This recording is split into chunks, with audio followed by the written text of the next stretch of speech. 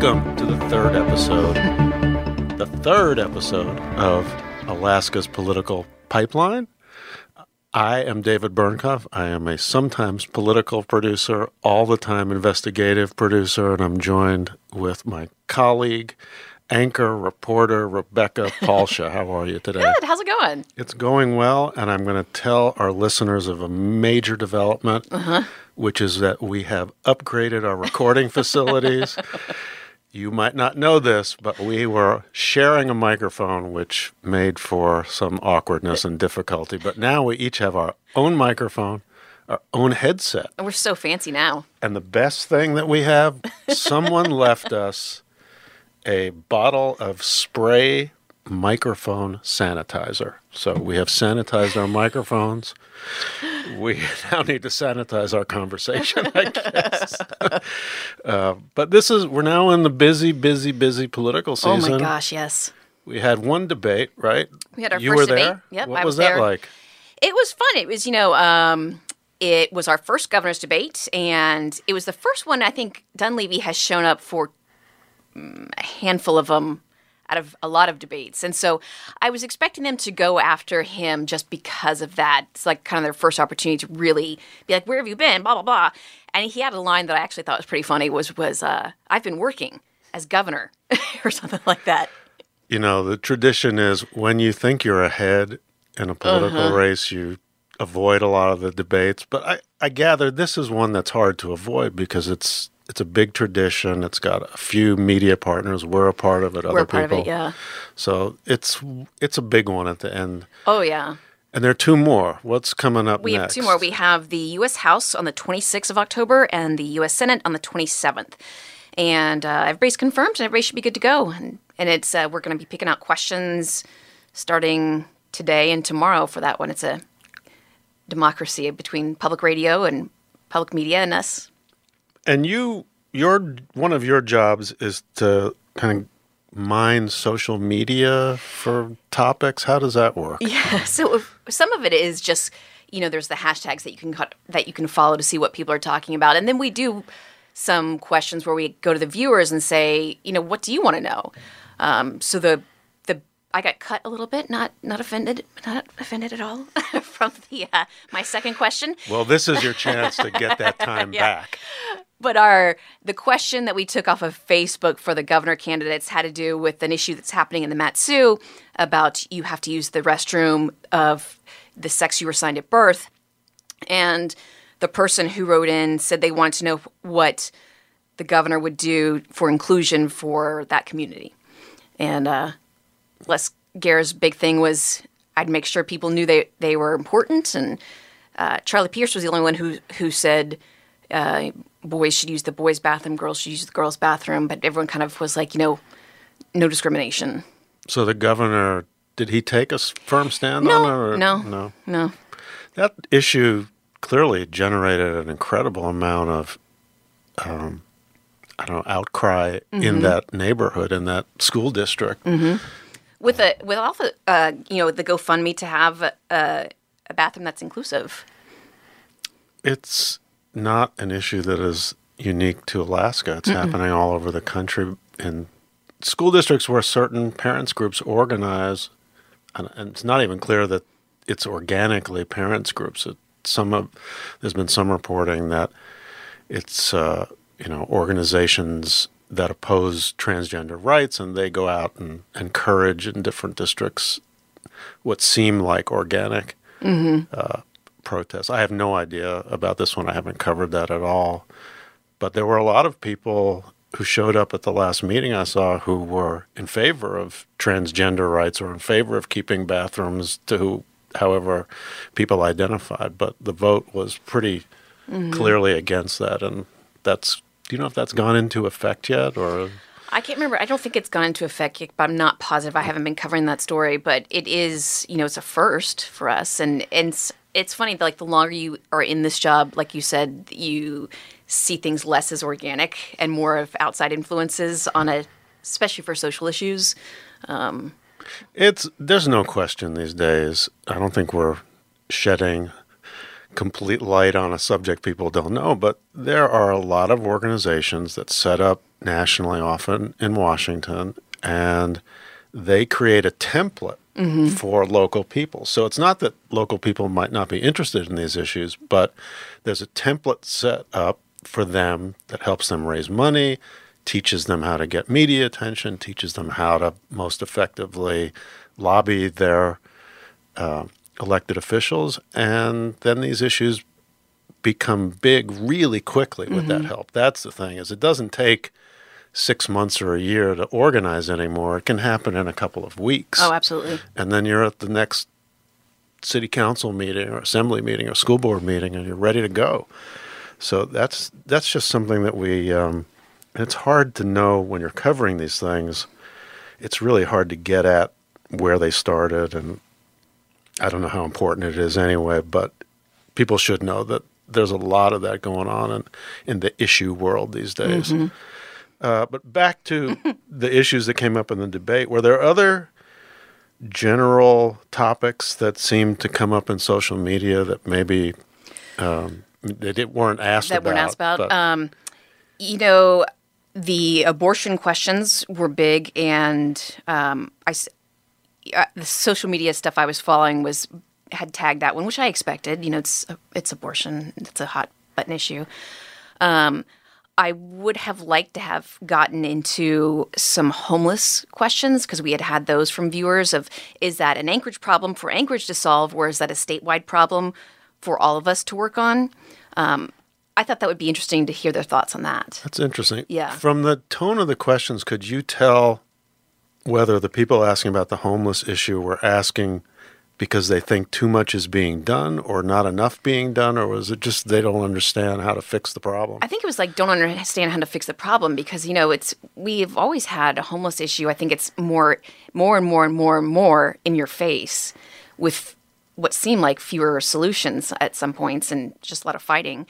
And I think it's unavoidable at this point, but it is the question of, is this Anchorage to deal with, or is this everybody to deal with? We had a piece last night, and I know people will listen to this over time, but you can find it certainly on the Alaska's News Source website. It's a good story. About homeless demographics. And it's interesting to see.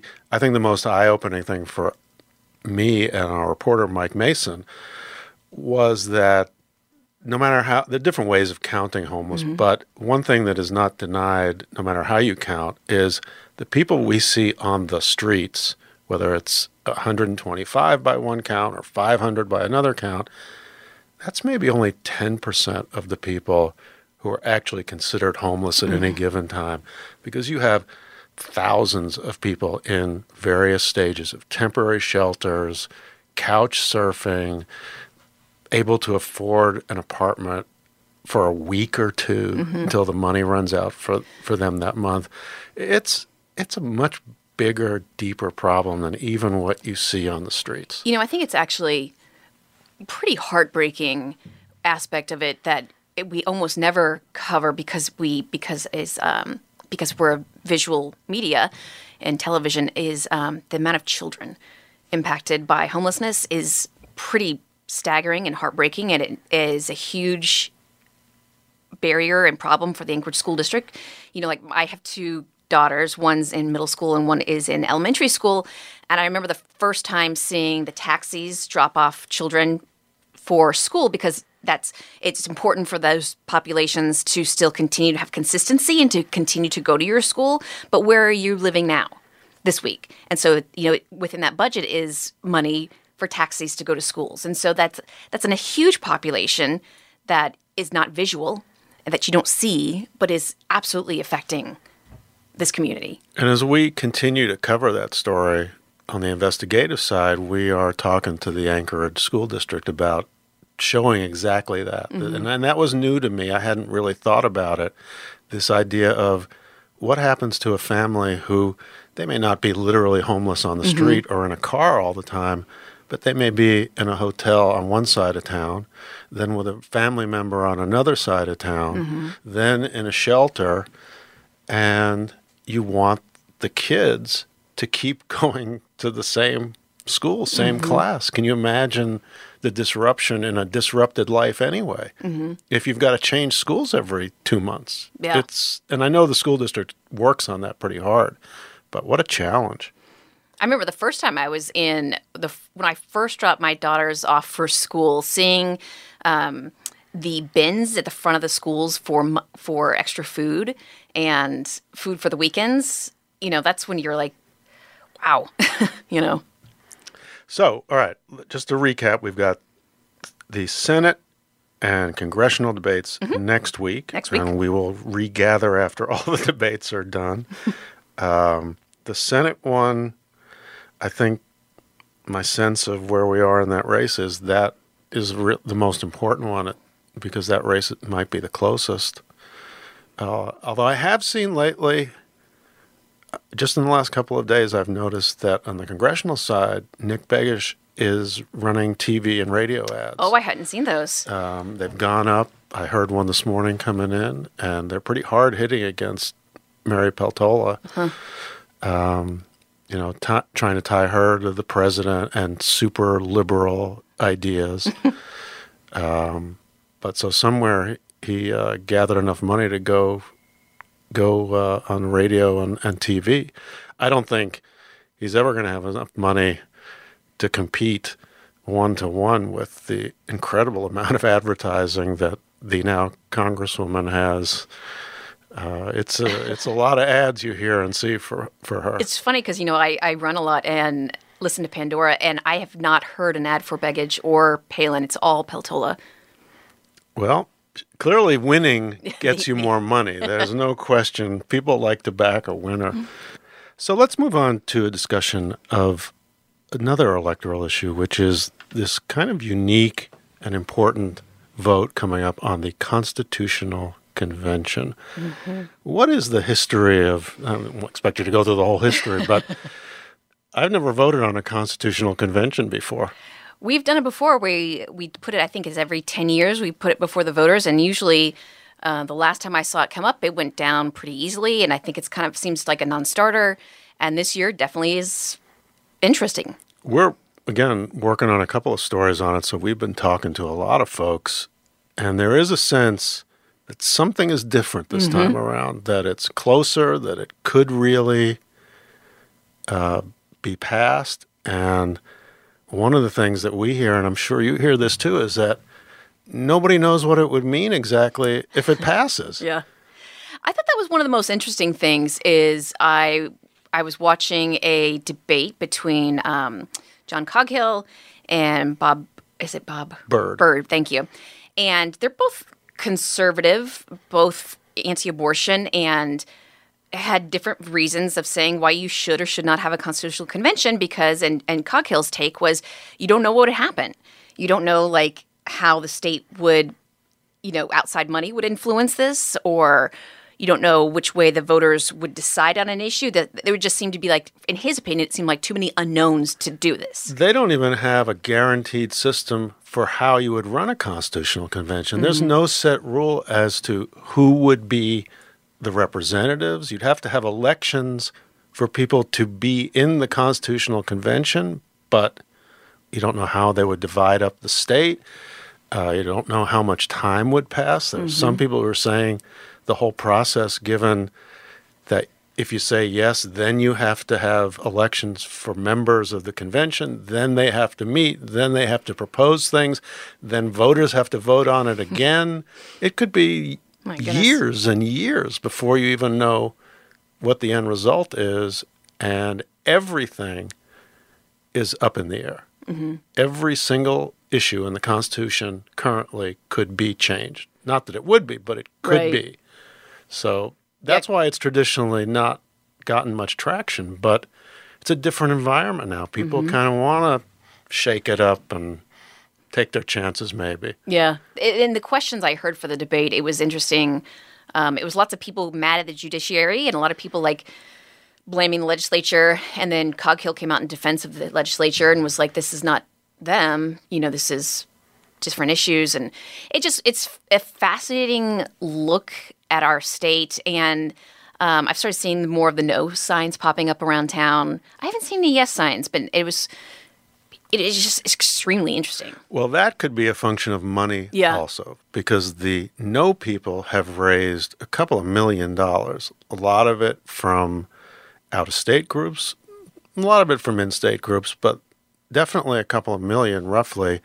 And the Yes voters, the Yes organizations have raised almost no money.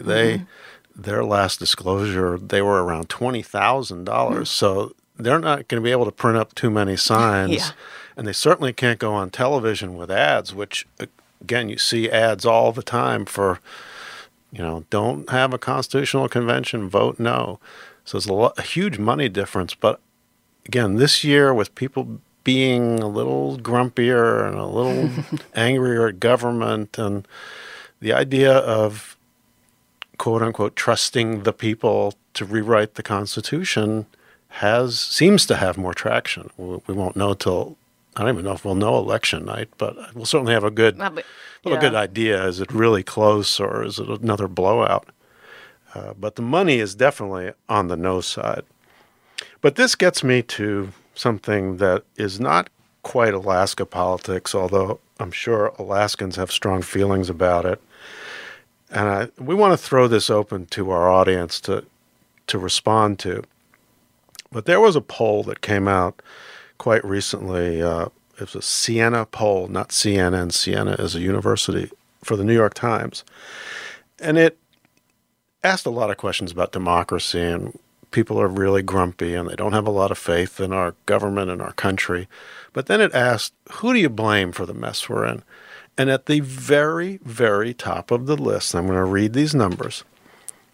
The very top of the list, most at blame, was what the New York Times called mainstream media. Now, everyone gets to define mainstream media in their own way, and they do. Are we mainstream media? Is CNN mainstream media? Is Fox News mainstream media? Is Newsmax? You make your own definition. But within that sort of broad question, 59% of the American people think that the media is a significant, major part of why democracy is in trouble. 25% more think it is a minor part of it, but a part.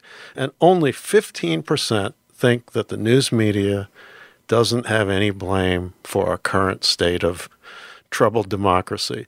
And when you break it down for Trump voters, 87% of Trump voters think that the media is a major part of destroying our democracy. So how does that make you feel as a member of the media? Gosh, that's such a difficult one, because I think if we had a world without journalists, that's a scary world. There would be malfeasance all over the place, and corruption and backdoor deals. And I just think it is a public service that is vital to democracy. And I can at times feel the tenor having changed from beginning of my career when I was 22, and now I'm 23. I'm 28, so I'm a little older than you. But over this time, you can feel a change. And it's disappointing because at least I speak for myself when I say I go into everything. I don't believe there are two sides to everything. I think the whole world is gray. I think there are multiple sides of every single thing. And I know my biases, and I really try to check them. And none of my work lives on its own without multiple people seeing it and reading it and reviewing it and approving it. And I just think it's incredibly important. And it's disappointing to hear that people would think that someone would go into this position and it not be for the betterment of the world. I totally agree with everything you say. I have had these conversations with people who are angry about the media, and I understand there's a lot of things that media has done in terms of its own lack of transparency that have made this situation worse. There are times when I wish you could put a camera just in the middle of a newsroom and run it 24 hours a day and let people in on the conversations that I hear. This didn't involve me, but I heard one of the people on our desk in the middle of a busy day spending 15 minutes on the phone talking with someone about their problem and listening and sort of recommending next steps for this person. And finally, I heard this individual say, I'm sorry, I have to get back to work. And it was clear that the person on the other end was not happy with what they had heard, but there was a long conversation, and they were heard. It's just, you don't always get what you want. None of us do. But we do care about doing things the right way. It doesn't mean we always do them the right way, but I feel like people who don't like the media will listen to me saying this and they'll go, yeah, right. I don't know what we can do about it. Yeah. But that leads to, we would like your feedback on this. We sincerely would. What you think would help, if anything, increase trust in our job, particularly, because we do control our own jobs a lot. We can't affect what NBC News does in Washington that much, but we can certainly affect what we do. And absolutely, we would like to hear what you think it is we're not doing right, and what it is you think we're doing right that we ought to do more of. I'd love to hear those answers.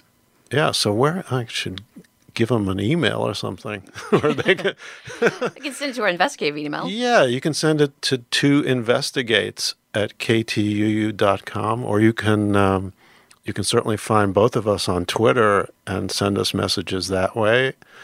Because we are curious about it, and we'd like to do things that make the audience trust us more. Because it's where you actually get your best stories too, is talking to people. And I think sometimes people will call the newsroom and not expect to get one of us. But I'm like, my cell phone number's on everything. I'm on Twitter all the time. Like, I am accessible, Yeah, I know. The reporter I work with most of the time, Mike Mason, told somebody yesterday, handed him a business card, and he said, and that's my personal cell phone on there.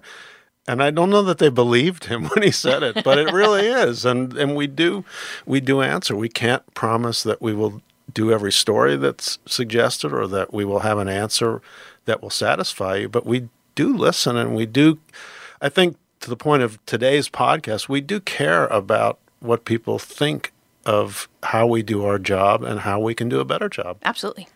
Yep. So with that said, we've pretty much covered a wide gamut of politics and journalism today, and so we'll wrap up episode 3 of Alaska's Political Pipeline. And coming up the next episode, we will go over the debates next week, and we'll be setting up for the election, which is, it's almost here. It's so close. I know people are happy with that at a certain level, but it's certainly an interesting year up here. Absolutely. All right. Thanks for listening. And please do let us know what you think.